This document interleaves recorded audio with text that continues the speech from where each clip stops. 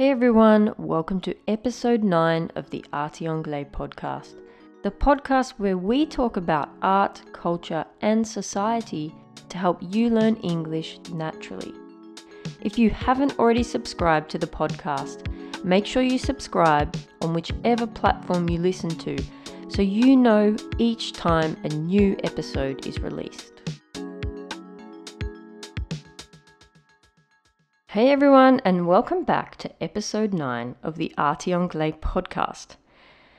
I can't quite believe I'm almost at number 10, and I think for number 10, I'm going to celebrate, and I'm going to celebrate by making a podcast all about Australia. What I want to do is make a list of my 15 recommendations for places that you should visit in Australia.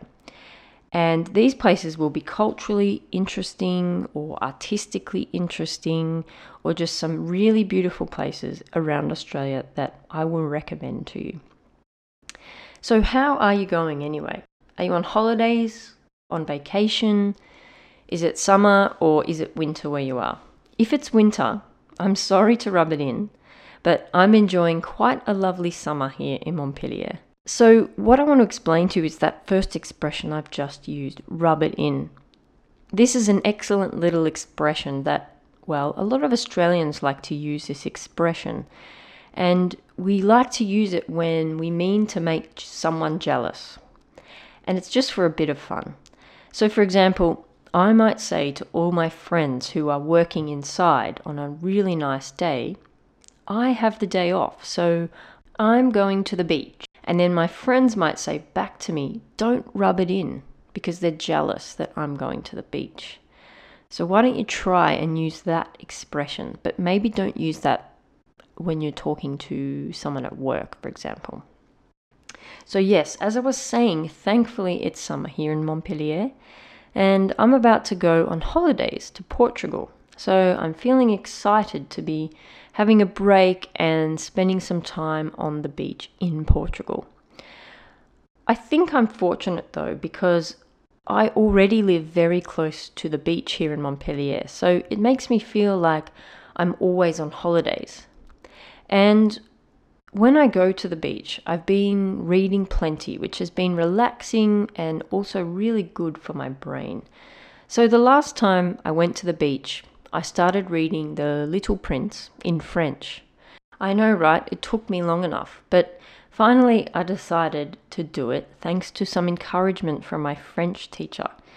And so far, I'm finding the story to be extremely relevant to all the things I like. And I'm wondering why it took me so long to start reading it in the first place. Sometimes I think these things only happen when we are ready. I also started listening to many more podcasts in French.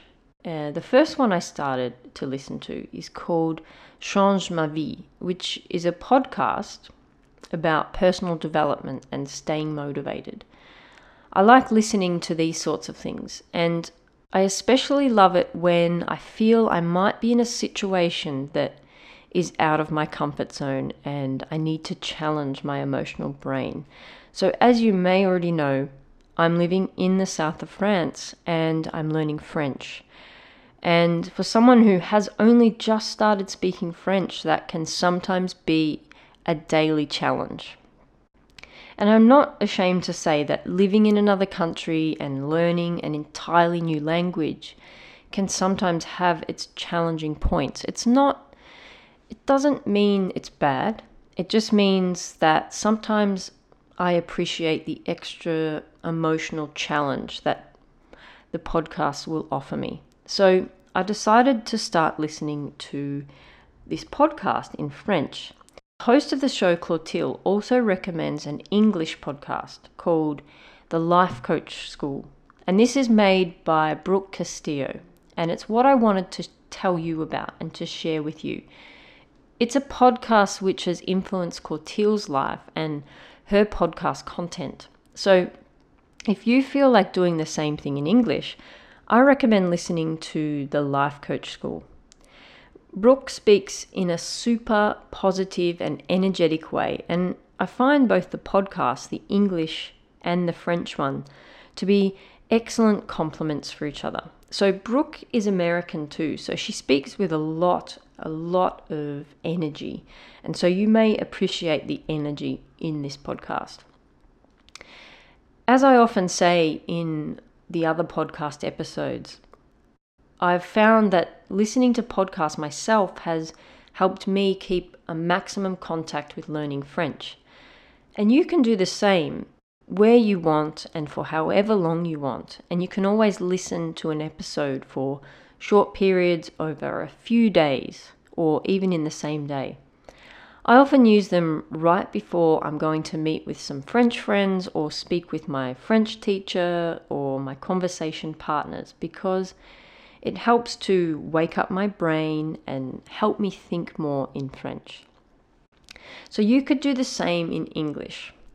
I'll put the links in today's episode notes, along with a link to some of my recommended shows in English that you could listen to as a podcast. And these podcasts are good because they're not all just made for learning English. Some of them are made to learn English in a natural way where you're learning interesting things about culture and society. Anyway, back to talking about reading. The thing I've enjoyed most while lying on the beach has been reading the book, in English of course, There Is No F in Art by Eli Castelli. So this is what I've decided to share with you today. I had the chance to chat with Eli a few weeks ago, and it certainly was a very fruitful conversation. And by a fruitful conversation, I mean I learnt more than I imagined, and I really enjoyed our chat. So before we start, I've taken a photo of the front cover of the book along with some of my art tools and equipment. And I want you to look at the picture of the front cover of the book and tell me what you think of the cover. What do you notice? What do you see in the title of the book also? I tried to make a picture so it was a little bit conceptual using some of my art equipment next to the book. So we'll talk about the cover of the book a little bit later in the show. And I'm thrilled that I contacted Eli because when I asked him about his book and I interviewed him, I learnt so much about the art world and conceptual art. And I was also really lucky because he sent me a signed copy of his book. So thank you, Eli. I'm glad I now have a signed copy of your book. So what is it all about? There Is No F in Art. Well, it's an interesting book, and I mean that in a really good way. It's not your typical art appreciation book. If you've been listening to the podcast from the start, remember back to episode 4 where I talked about what makes something art. Well, this book explores that very idea. If you haven't listened to this episode yet, I recommend also listening to it. I think they complement each other really well. Okay, before I go on, actually, I'm going to explain something. I've just realized I've used a word that I think might need an explanation. In English, we have two words, complement and complement. And as you can hear, they have the same pronunciation, but you spell them slightly differently. So complement with an E, C-O-M-P-L-E-M-E-N-T, means when two things go well together. For example, the color red is an excellent complement to blue. And the other word complement, which is spelt with an I, C-O-M-P-L-I-M-E-N-T, is used to say when you say something lovely to someone. For example, if you tell someone they look beautiful, you're paying them a compliment. You're complimenting them. Now, the word compliment and complement are both quite high vocabulary words. However, I wanted to point them out because I use them very often when I describe art. I very often will use it to explain how two things work well together. So for example, that t-shirt that girl is wearing, the blue t-shirt, really complements her eyes. So I very often use it in art. Anyway, back to the book. The author Eli starts by asking, what is art? And as we already discussed in episode 4, I think the definition of what makes something art is different for everyone. Eli believes that art is something that gives you a feeling, and that feeling will be different for everyone. Like me, he also believes that art should be accessible to everyone. It should be available to everyone, which is precisely why I make this podcast. I think it's interesting to learn a language while also learning new things about art and culture at the same time, even if you're not an artist or someone who is an expert in art. And in the book, there are a series of different quotes and statements made by artists. These quotes help you to think about what they are trying to tell you, what they are trying to tell us. At the end of the show notes for today's episode, I'm going to include some of them, and I invite you to find out who said them and what they might mean by Googling them. My favorite quote from the book is one that was said by Edward Hopper, and he says, "If you can say it in words, you wouldn't need to paint it." If you can say it in words, you wouldn't need to paint it. I always think about this quote when I'm doing urban sketching. Very often I feel like the way I paint a place is unique to my feelings and my thoughts. So I try to capture a place differently in a picture, in a painting, to the way I would catch it in a photo. And this is my own personal interpretation. This is the way I see it and how no one else in the world sees it. And I think that's a very special way of looking at painting. So that's why I like the first quote. And my second favorite quote from the book is the one on the back of the book, which was said by Banksy. And I think this was a very smart way, a very clever way to represent possibly one of the most famous Banksy quotes of all time. So I've put a picture of the back of There Is No F in Art in the show notes. So see if you can find the quote on the back of the book made by Banksy, then follow my link to my Pinterest page in the show notes and see if you can find which Banksy quote it is. That will be a little interesting task for you to do before you listen to the interview. So the book is full of useful information, including different artists and art movements, vocabulary for the art world, and different examples of art also.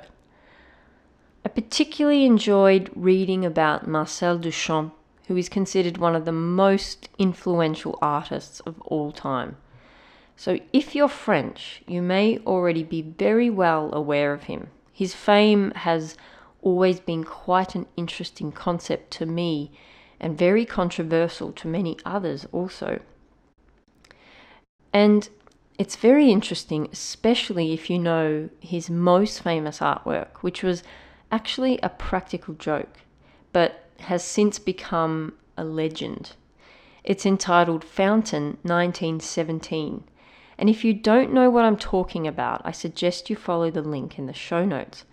According to Marcel Duchamp, art's value depends on its ability to transform the way we see. And the Fountain 1917 does just that.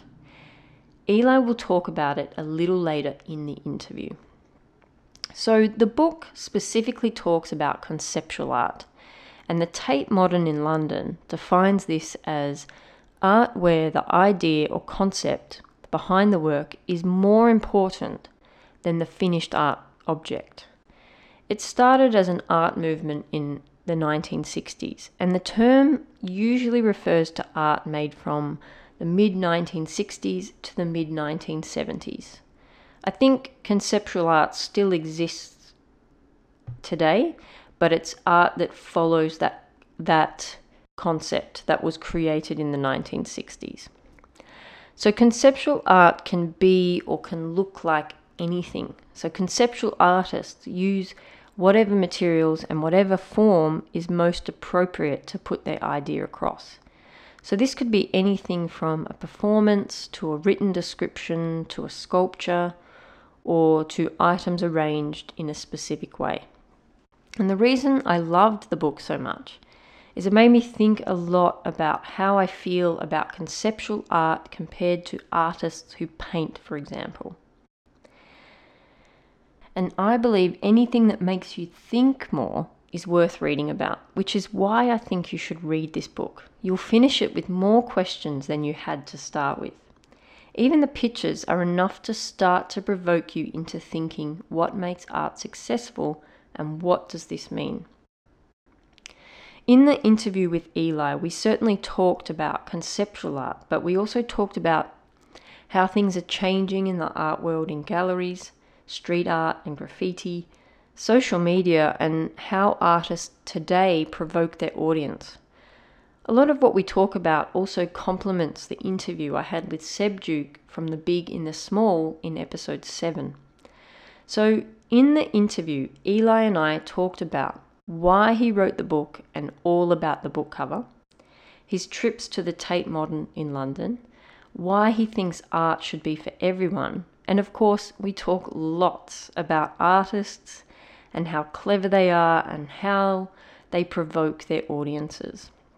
And some of the artists and places you'll hear him and myself talk about include the Tate Modern in London, Urban Nation in Berlin, Marcel Duchamp, Michelangelo and the Sistine Chapel, Banksy, the street artist, and in particular we talk a little about the Shredder incident, Charles Saatchi, Jeff Koons, Damien Hirst, and Jackson Pollock. I've put links to all the different artists and the places that he mentions, so if you want to learn more, you have a place to start. You might just learn as much as I did. And if after listening to the podcast you're interested in buying the book, you can go directly to the Sven Dali Press website to purchase the book online. The link will be in the transcript notes. I'm also excited to say that we will be giving away a signed copy of the book to an Art Anglais podcast listener.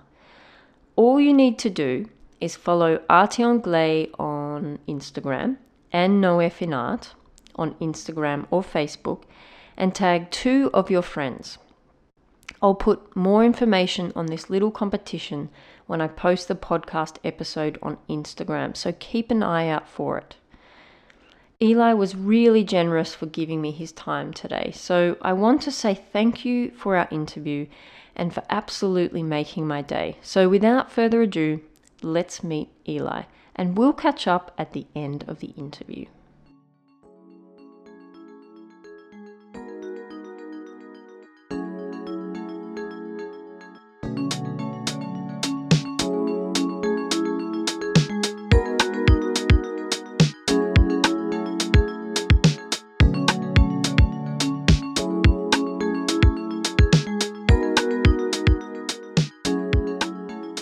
Hey Eli, thank you so much for joining us today.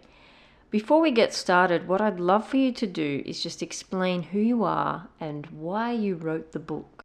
Sure. I've always been interested in art.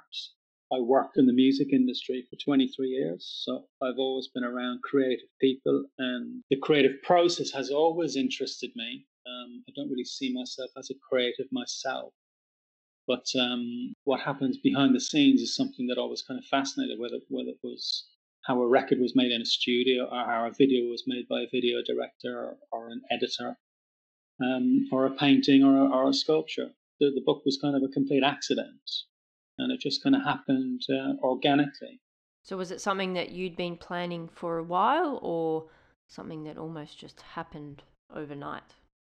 I've never had a desire to write a book. I never had, and this was a pure accident, really. And I suppose maybe a bit out of necessity as well. I took my niece to the Tate Modern one Sunday. She's just recently moved to London. And the idea was that I would show her and kind of boast about the fantastic art that London has. She's been around the world and to different places and different museums. And I wanted to show her, one, the building is an amazing building.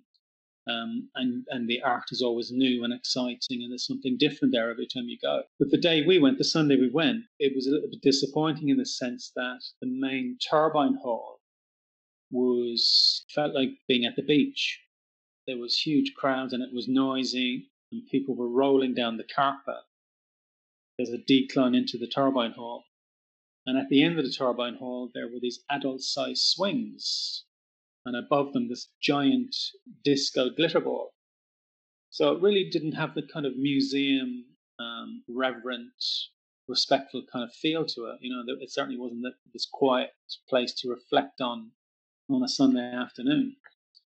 And as she was walking around, looking at the swings and stuff, I read the description, and it was to see what the exhibition was about. And it was an installation by 3 Dutch artists. So we went into the next room, which happened to be the conceptual art wing, just purely by accident. That was the next logical place to go. And likewise in there was a few strange, blank canvases and a couple of other sort of odd-looking things, which didn't really inspire me. So, to cut a long story short, when we left the Tate, as we were talking, my niece actually said to me, we were joking about, what we saw, was it art and that kind of stuff. And a few days later, she was on Instagram, and she sent me a few images. And one of the images was actually somebody that had been to the Tate Modern a few weeks previous and dropped her scarf as she was walking from room to room.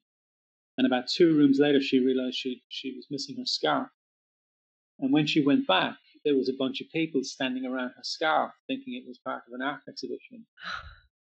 That's funny. So she actually said to me, you should write a book. About all your experiences at the Tate. Yeah, about what we saw and kind of whether it was art, that it was more, was it a joke, and, how can people take it serious, and how can a scarf on a floor? Or another thing she sent me was an art student had dropped a packet of pasta onto their kitchen floor and photographed it, and the title they put on it was something like this will be for my final exam. So I guess what you're saying is that your trip to the Tate Modern made you question what makes something art, and why is it like this, and why are people reacting the way they are. And the book is really you exploring this idea. So my next step, so I actually started writing, and I basically only had enough for a leaflet, about 4 pages, and I thought to myself, well, this isn't a book. So I decided to. So I spoke to the room guide. This was the one thing that kind of interested me, the room guide in the conceptual art room. And I said to her, particularly about the blank canvas, there was 3 blank canvases together. And I was looking at them, and, I don't see how somebody could spend half an hour standing looking at a blank canvas. But I read the description, the wall description next to it, and that was really, really intriguing and really thought-provoking. So I decided to ask the room guide, who wrote this fantastic description. And she stunned me when she said it was a team of curators. And I said, oh, wow, my impression was that it would be the artists, because this is their work and it's how they're communicating, not only the work, but also the title and the kind of the bare description that you get to kind of as a lead into, give us some clues a little bit about what the work is about. So I thought to myself, if you start out as an artist in your bedroom and you make it on the high street or with a gallerist or a dealer, and then you make it to museum level, which not many people do, that's the pinnacle of any artist's career, that you'd be more and more involved in kind of every aspect of your work and how it's presented to the public. So I then sent an email to one of the curators at the Tate Modern that afternoon, and she came back to me, and that stunned me even further, because she said, "Oh yes, we at the Tate Modern have this policy of trying to engage people who aren't necessarily interested in art more, bring them in and interest them in art." So our team of curators, effectively, she was kind of saying that we're salespeople. trying to Mm. get more numbers through the doors, So do you think that means that what they're trying to do is market the artwork so that it fits with how they want to present it rather than what the artist interprets their piece as? I think you kind of hit the nail on the head. I mean, if I could say kind of two other things, I then contacted Charles Saatchi through his book publisher, and because I'd read about Andy Warhol, and Andy Warhol. Actually, sorry, if I go back, when I first came to London, I went to Tate Britain, so Tate Modern wasn't open at the time. Mm. And I used to collect postcards when I first came to London, and I came across a postcard from the Tate, and I'd written on the back of the postcard a quote from Andy Warhol, and it said, "Anything you can get away with." And I then went to the library and I looked up, read more about Andy Warhol, and I realized that he worked in advertising before he got into making a living as an artist. And I thought to myself, well, Charles Saatchi ran Saatchi and Saatchi Advertising Agency with his brother, and now left that business and became an art gallerist. He discovered Damien Hirst and Tracy Emin and Mark Chapman and all these guys, the YBAs. And because advertising is heavily, driven by marketing principles, he basically broke those guys as artists. And,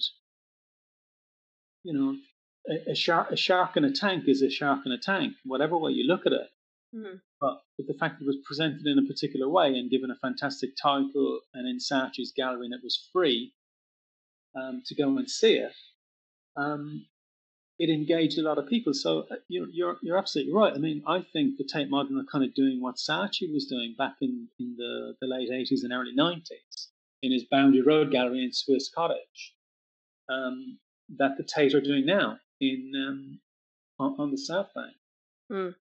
I think to me the book really highlighted that good art now is not just about how good the art or the artist is, but rather it's about the marketing and how good the writing about it is or how good it's marketed in the Yeah, world.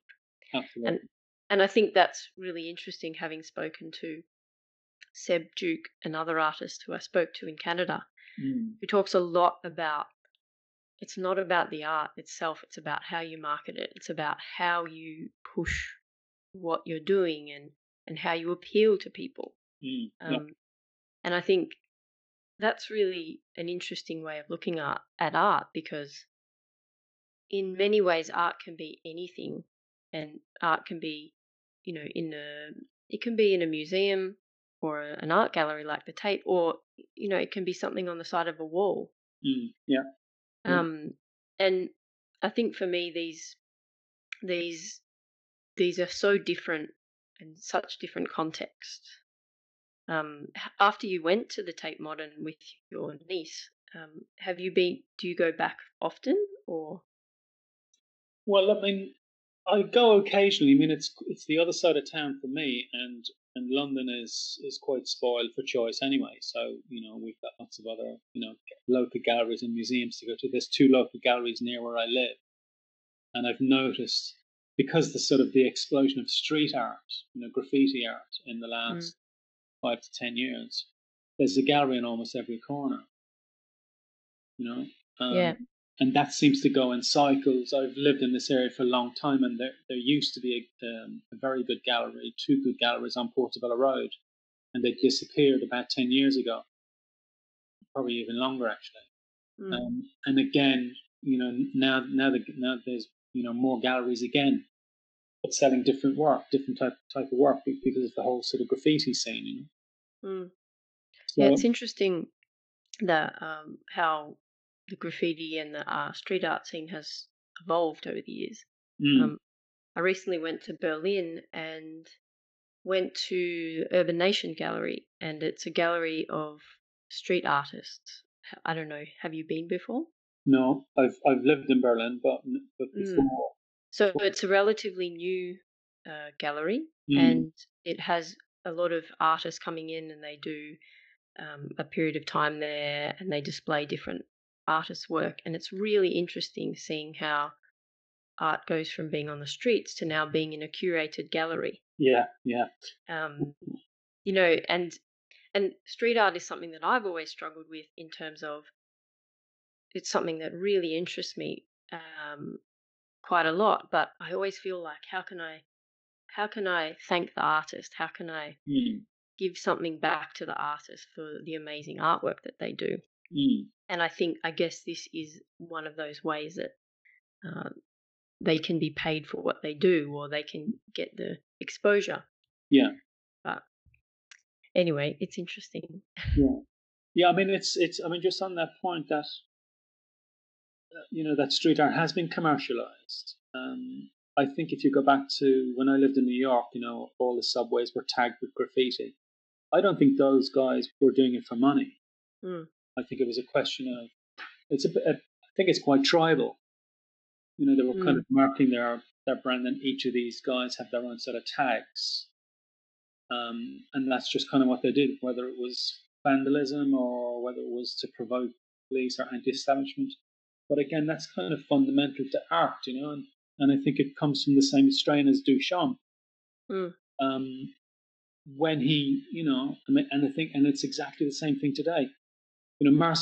People still miss the point about Marcel Duchamp. He was a fantastic artist, sculpture, painting. He could kind of do anything. But his whole point of the urinal, which is kind of what he's known for, and every art book you see of Marcel Duchamp that's sold has the urinal on the cover rather than one of his other pieces.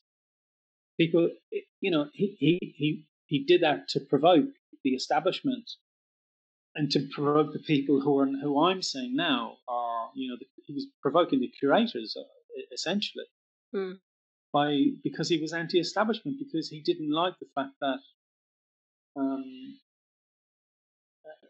how they were kind of being too hands-on with his work, and why was it rejected? At the time, it was a different time, but yeah, I think it's a question. I mean, a lot of people kind of get tired of talking about the urinal Marcel Duchamp, but it's still in galleries. I think there's kind of like 9 reproductions of it around the world, and people will still stand for kind of 20 minutes, sort of deliberating and umming and ahhing and completely missing the point. I mean, it really was just an artistic statement that he was making by basically saying, think. Think for yourself, make up your own mind. And this for me is the most important part about the book, is that very often it's a series of open-ended questions or statements which have been written by famous artists where you're trying to make the reader think. And I think it's really important, especially when you're learning a language, to be able to think about what you're listening to or what you're seeing and to be able to form an opinion about it. So the book really gives the readers space to think and to wonder and to understand what's happening. So what I'm really interested in knowing is, what is your favorite quote from the book and why? My favorite quote? I think there's 2. The first one would be Edgar Degas: "Art is not what you see, but what you make others see." And I think for me that's the magic and allure of art, because I can't do what Edgar Degas does, and he was unique. If you kind of take Beethoven, if you're not interested in Beethoven and you listen to something, you can certainly kind of, most people anyway, will appreciate that there's something fantastic about it, and there is something fantastic about certain artists, and they do make you, they make you question, or something will be painted or produced in a particular way that makes you kind of wonder in a different way, and makes you dream, or takes you kind of to a different place, or that sort of thing. The second one I would say is Jackson Pollock, and his one was "My painting does not come from the easel." And 2 reasons there was he painted on the floor mostly, but it's really sort of the underlying meaning that's more poignant here. You know what I mean? Mm. It's like he was painting from his soul. Yeah. Because again, a lot of people say, oh, but that's just dripping. But there's something about some of his work. I mean, and I think you have to see it. If you see it in magazines or art books, it has one resonance. But if you ever see it in the flesh, there's one in particular where you can almost see and feel the movement of the sort of the animals, you know. And I think that this is where the kind of the description comes in. So if you know nothing about art and you're fortunate to kind of stand in front of a Jackson Pollock, huge canvas, and the title says something about animals, running across our in an open prairie or something, and you then go back and look at it, you kind of go, oh wow, I can actually, even though he hasn't drawn a representation of animals, that's completely sort of abstract. When you do look at it, you kind of get a sense of movement and almost kind of see what he's talking about. He's almost placed a little seed in your head about what it should mean. Absolutely, and I think that's what makes art fantastic. Is that seed is planted, and it'll be different for you, Tara. It'll be different for me. It'll be different for someone else. We all get something different from it, and we can sit down and talk about it over a coffee afterwards.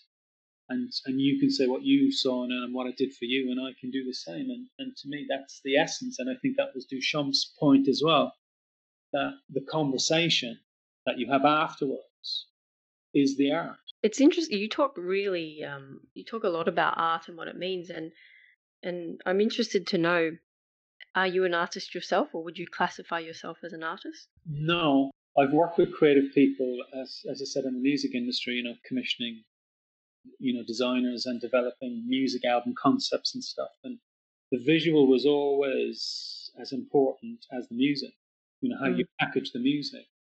So I was fortunate enough to work with some very good graphic designers and to be able to kind of sit and give them a brief of what you wanted and to say, and to then actually kind of have the audacity to say to these, fantastic professionals that, no, that's not it. Or, that's not the color scheme, or that's not what I'm after, that kind of thing. But at the same time, kind of giving them a lot of freedom. At the same, I always started on that basis of saying, these are my ideas. This is what we want to construe. Listen to the music, and then I want you, because I'm hiring you for your skills, and I'm aware of what you can do in your portfolio. Just free reign. I guess that's what being an artist is about, though, too. Is it's that open conversation. It's this is what I want. This is what I need you to give me, and then constant interpretation and thinking about how you can make it better and all those sorts of things. Yeah, yeah. That's interesting. How you just put something in my head there. Actually, I mean, most artists tend to work by themselves, whereas and musicians probably do as well. And I think musicians have the kind of benefit of like usually working with producers when they go into a studio, or somebody from the record company will come along. And more often than not, whether it's Prince or Michael Jackson or whoever, they will listen to other kind of professional people, and they'll say, "Oh, that sounds a bit, why don't you change this, or speed it up a little bit, or that kind of stuff." Whereas an artist doesn't tend to kind of get that input. Mm. And maybe if they had, unless you have a very good gallerist who's also, quite technically minded, or been an artist themselves, and you've got that kind of trust in them where they could come to your studio as you're finishing something and say, not finish the painting for you, but just kind of give some input. I think that could be invaluable, Mm. For me, I think you really touch on the idea that in order to have an opinion about art or to be part of the art world, you don't necessarily have to be an artist yourself. You can appreciate art and you can have an opinion about art. And so that brings me to my next question about who is your favorite artist and why? I think, again, I'll pick two. I'll take one from the present day and one from the past, and the one from the past would have to be Michelangelo. And I would say purely for, and unfortunately, I've not actually seen these in the flesh, but the Sistine Chapel and the Pieta. Mm. And I just think that, you know, lying on your back, painting something you don't want to paint, and the result where people, hundreds of years later flock in droves, day after day after day, Mm. to see, and look up at this, amazing work. I mean, it's been reproduced in books and videos and TV programs, and it just looks absolutely incredible. And then secondly is the Pieta, the fact that he carved that from one large block of granite, Hmm. folds in the clothing and the Oh, expression on the faces and the size of it, yeah. I mean, that's not many people are born century after century that have that skill, that patience, that determination, that vision. You know, Mm. they reckon he kind of, when he saw that block of granite, he could actually see the piece before he kind of carved it. And it's just, and when you think of the tools, I mean, when you think of the technology today and what's available to us today, I mean, he just had kind of, you know, hammers, very, very basic tools to work with, I know it's amazing, isn't it? Incredible, incredible. And my modern day choice, and it's probably an obvious one, and maybe I overtalk, but I would say Banksy. Mm. And I think because I've got so much, I think because Duchamp made such a huge impact 100 years ago in the 1900s, I believe Banksy is now kind of being regarded as a kind of our modern day Duchamp, and I think he's extremely clever. He takes huge risks, and he gets everybody talking, which again feeds the whole accessibility, because everybody was talking about the shredder in Sotheby's. Everybody. It's on all the newspapers.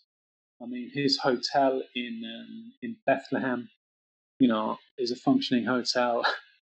It's got the worst view in the world. I mean, most people stay in nice hotels because of the view and the service and everything else, and this goes completely contrary to that. Yet people kind of flock to go see that as well. So his sort of, he is doing exactly what art is for. It's not pretty, it's not safe, it's in your face. You can't ignore it. And everybody will have an opinion on it, and they can say, well, it's graffiti, it's not for me, I don't like it. But what you know it, and you've heard about it, and you know who the guy is. And of course, the other fantastic thing is the fact that he doesn't do interviews, and facially we don't know what he looks like. Do you think we'll ever find out who Banksy is? I know some people in the art industry know who he is or claim to know who he is, Mm. which of course is another thing. I mean, from my knowledge, he has a criminal record before he became famous, because we know he's from Bristol.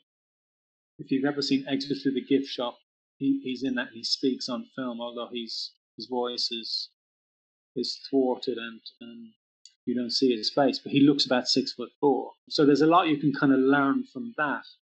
Now, if he has a criminal record, then the police in Bristol will have a record of him on file, his mugshot, his fingerprints, that sort of stuff.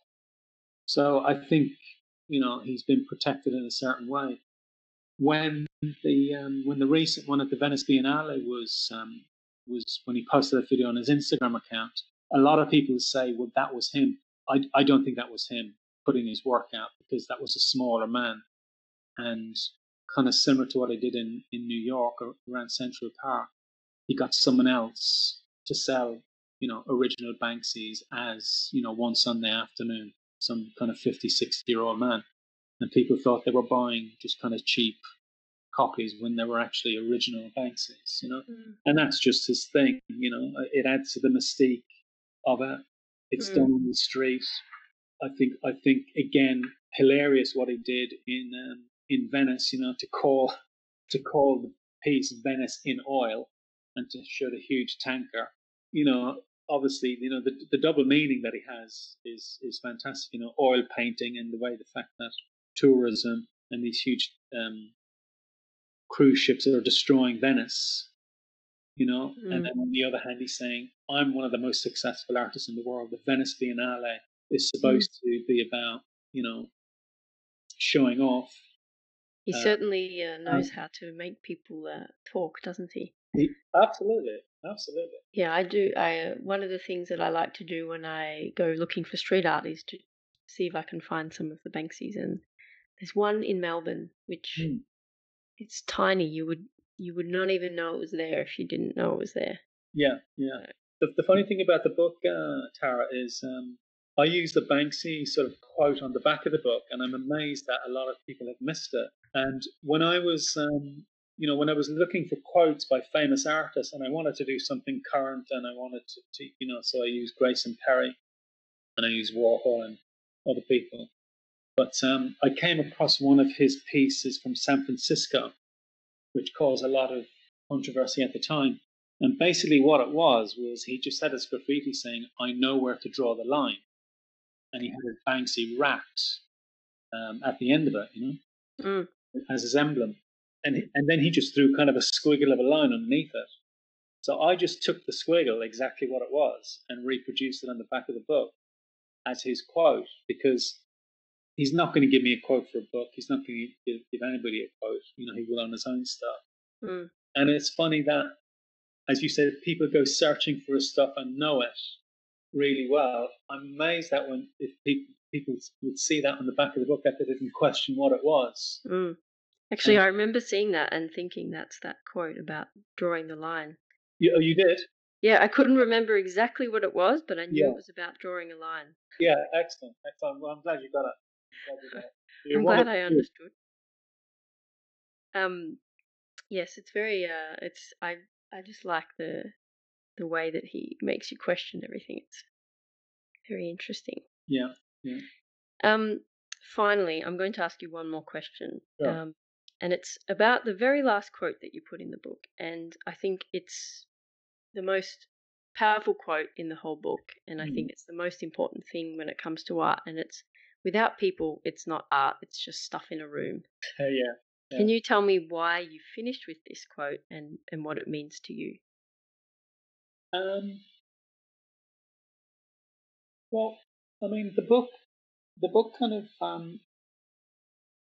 the book, in the way I laid it out, was to sort of create a mirror effect, um, where on the one hand, you know, I praise art, and I take the piss out of it at the same time. But I'm and especially conceptual art. So I mean, Jeff Koons, you know, you have to respect Jeff Koons for what he's done, but at the same time, there's a lot of criticism, and the jury is kind of still out on him as it is on Damien Hirst. But Mm, I've got huge respect for them. But I think all art, there's two sides. You criticize and you praise, and I think you have to kind of be brave enough to speak and to show about both sides.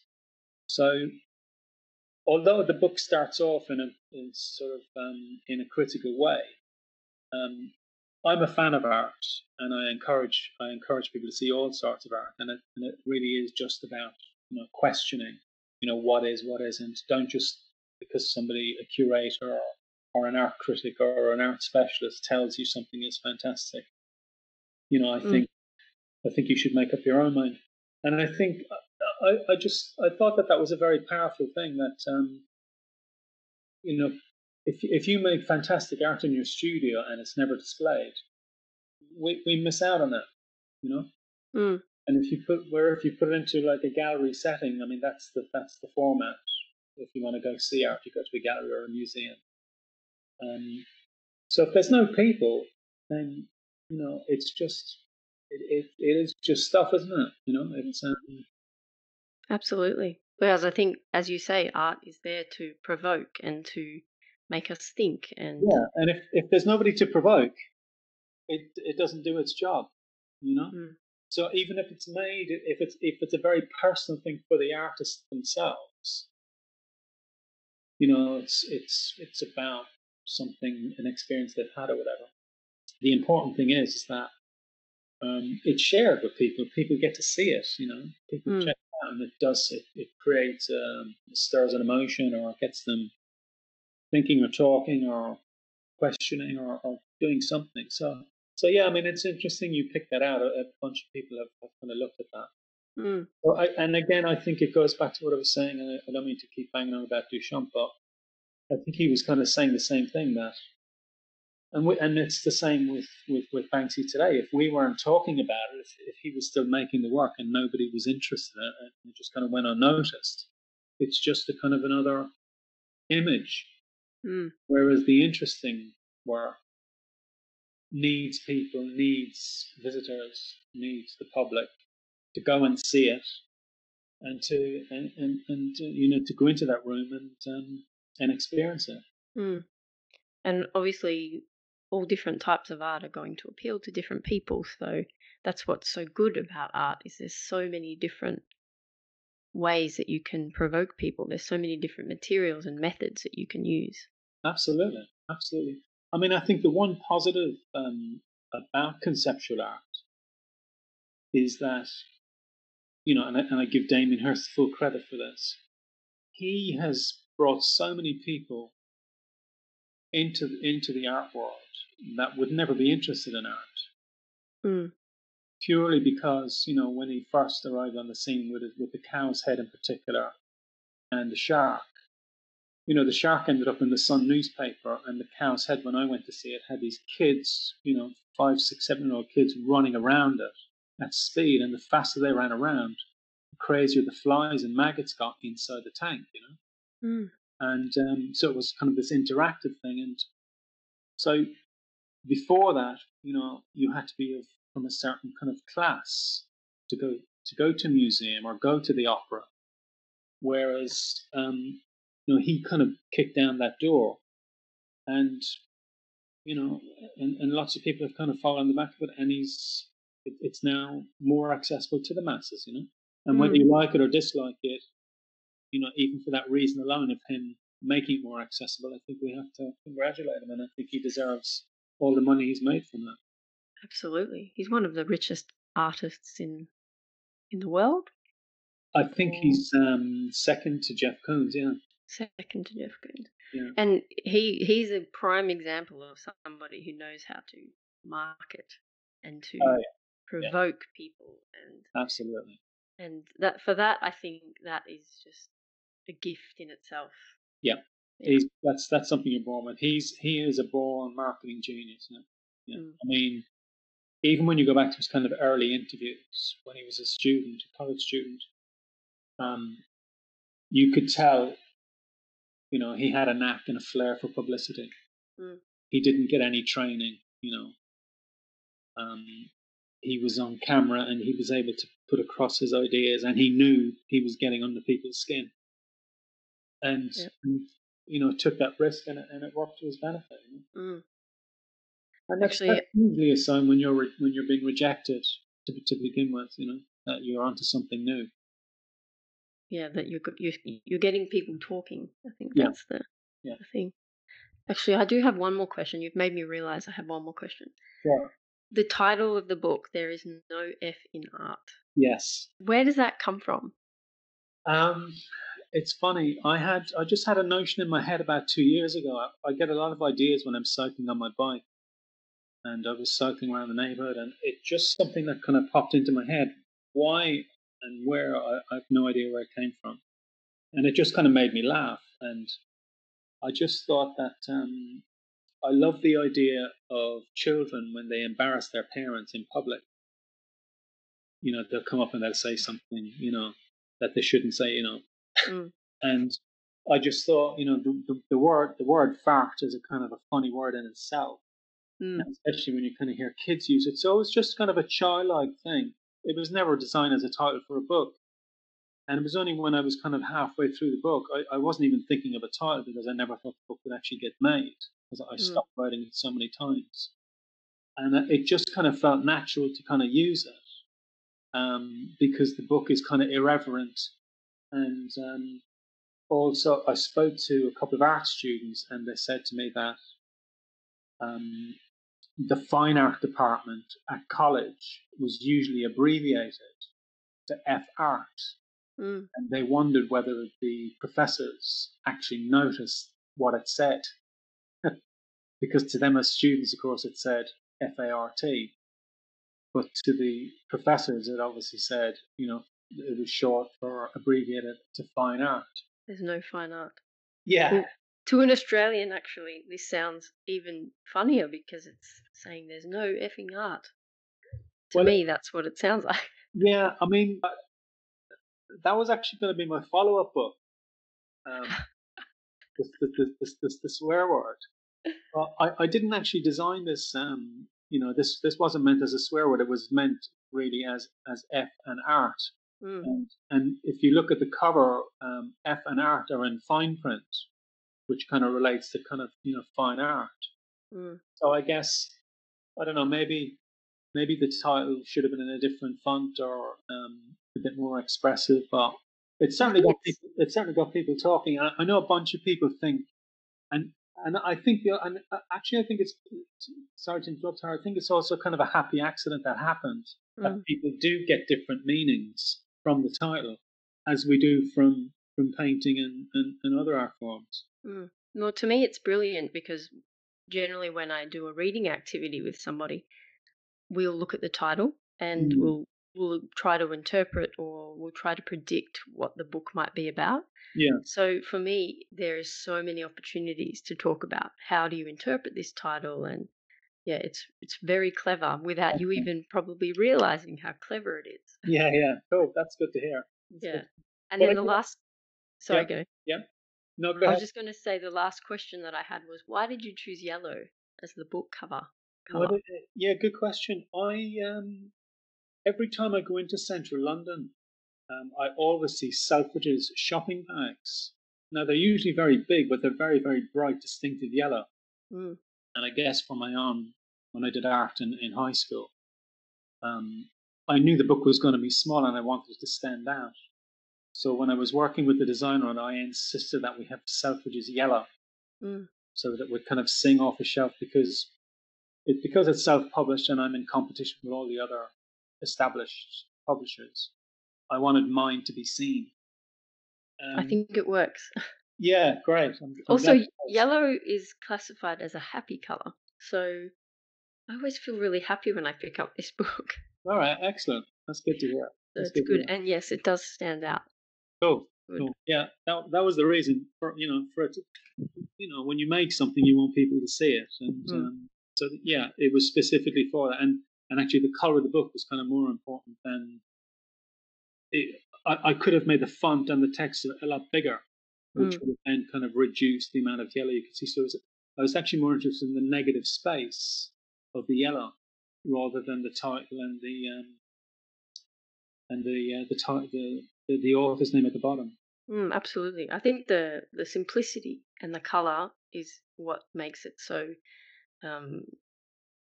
appealing to me in particular, as somebody who appreciates art and graphics and things like that. It's one of the first things I noticed. So I think you should be congratulated for that choice. Thank you very much. I'll take that. Do you sell this book at the Tate? I tell you what, actually, I did something naughty. I contacted before the book was printed, I had the sleeve, and I sent it to the book buyer at the Tate Modern. Excuse me. He buys for the Tate Modern and 7 other concessions, other galleries and stuff. And he said he was quite interested. He was interested in the title and the quotes on the back of the book, but they never stocked it. And I was just wondering whether it was because I wasn't very flattering to them in the image I used about comparing the Tate to a fun fair with a museum attached. That image. And so what I did was the last time I went to the Tate Modern, St. Martin's art students were doing they were given a room in the Tate Modern to show some of their work, and one of the groups were doing this. The name of their exhibition was called Sneaking Food Without Being Seen. Okay. So that was part of the whole thing. So I contacted them and I asked them if they would be willing to sneak my book into the Tate Modern bookshop without being seen. And we secretly filmed the results. And what happened? So I went down on the day, and right enough, two of the students were quite interested in doing it. So the three of us went down, and one of them had a camera. And the bookshop, the main bookshop in the St. Madeleine, has got a glass sidewall, which backs onto the turbine hall. Mm. So I went in, and the guy followed behind with the camera over my shoulder. So he was just filming my hands. So I placed 4 copies down on the book table, and he filmed that, and we left. And then one of the girls went in, and she bought a paintbrush, and then she went and bought the book, and she took it to the till. So this is kind of what I was interested in seeing, was the reaction, and the barcode scanned, because it's an international barcode, but it wasn't on their internal system. So she kept scanning it, and then she called her colleague over. So there was like mass confusion at the till, and of course the girl is standing there saying, well, I want to buy the book, and she was secretly filming or recording the audio on her phone, her mobile phone, in her pocket. Mm. And so anyway, they ended up selling her the book, and they wrote the name of the title on the till receipts, just in case you want to bring it back. And the idea was I was going to stick it on the internet, but I decided not to. It was just kind of a fun thing to do on the day, and we left it at that. So yeah. Oh well, we'll keep it in this podcast. Yeah. And they'll find out. I think that is just the best story, because it's exactly what you're trying to do in the book. Yeah, absolutely. And it's a bit Banksy as well. I mean, he did it before at HMV with Paris Hilton's album, if you remember. Yes, yeah. Remember that? Yeah. So reverse shoplifting. And that's how I pitched it to the students. I said, listen, we're not stealing anything. It's just reverse shoplifting. I'm donating books to a museum. Love it. Yeah. It's perfect. It's very Banksy. Yeah. I think we better end it there before we talk all day. But thank you so much for everything you said. It was absolutely fantastic, and I feel like I learnt so much. You're welcome. Brilliant. I had an excellent time talking to you. I could talk to you all day. Brilliant. Thank you. Okay, well, have a nice day and enjoy your company. We'll speak soon. Thanks a million. All the best. Bye. Thank you. Bye. Well done for making it all the way to the end of the interview. I hope you enjoyed it, and I hope you learned lots. Remember to follow us on Instagram and subscribe to the podcast. And to have a chance to win the signed copy of There's No F in Art, make sure you come follow us on Instagram. I'll see you next time for an episode all about Australia. I'll catch you next time.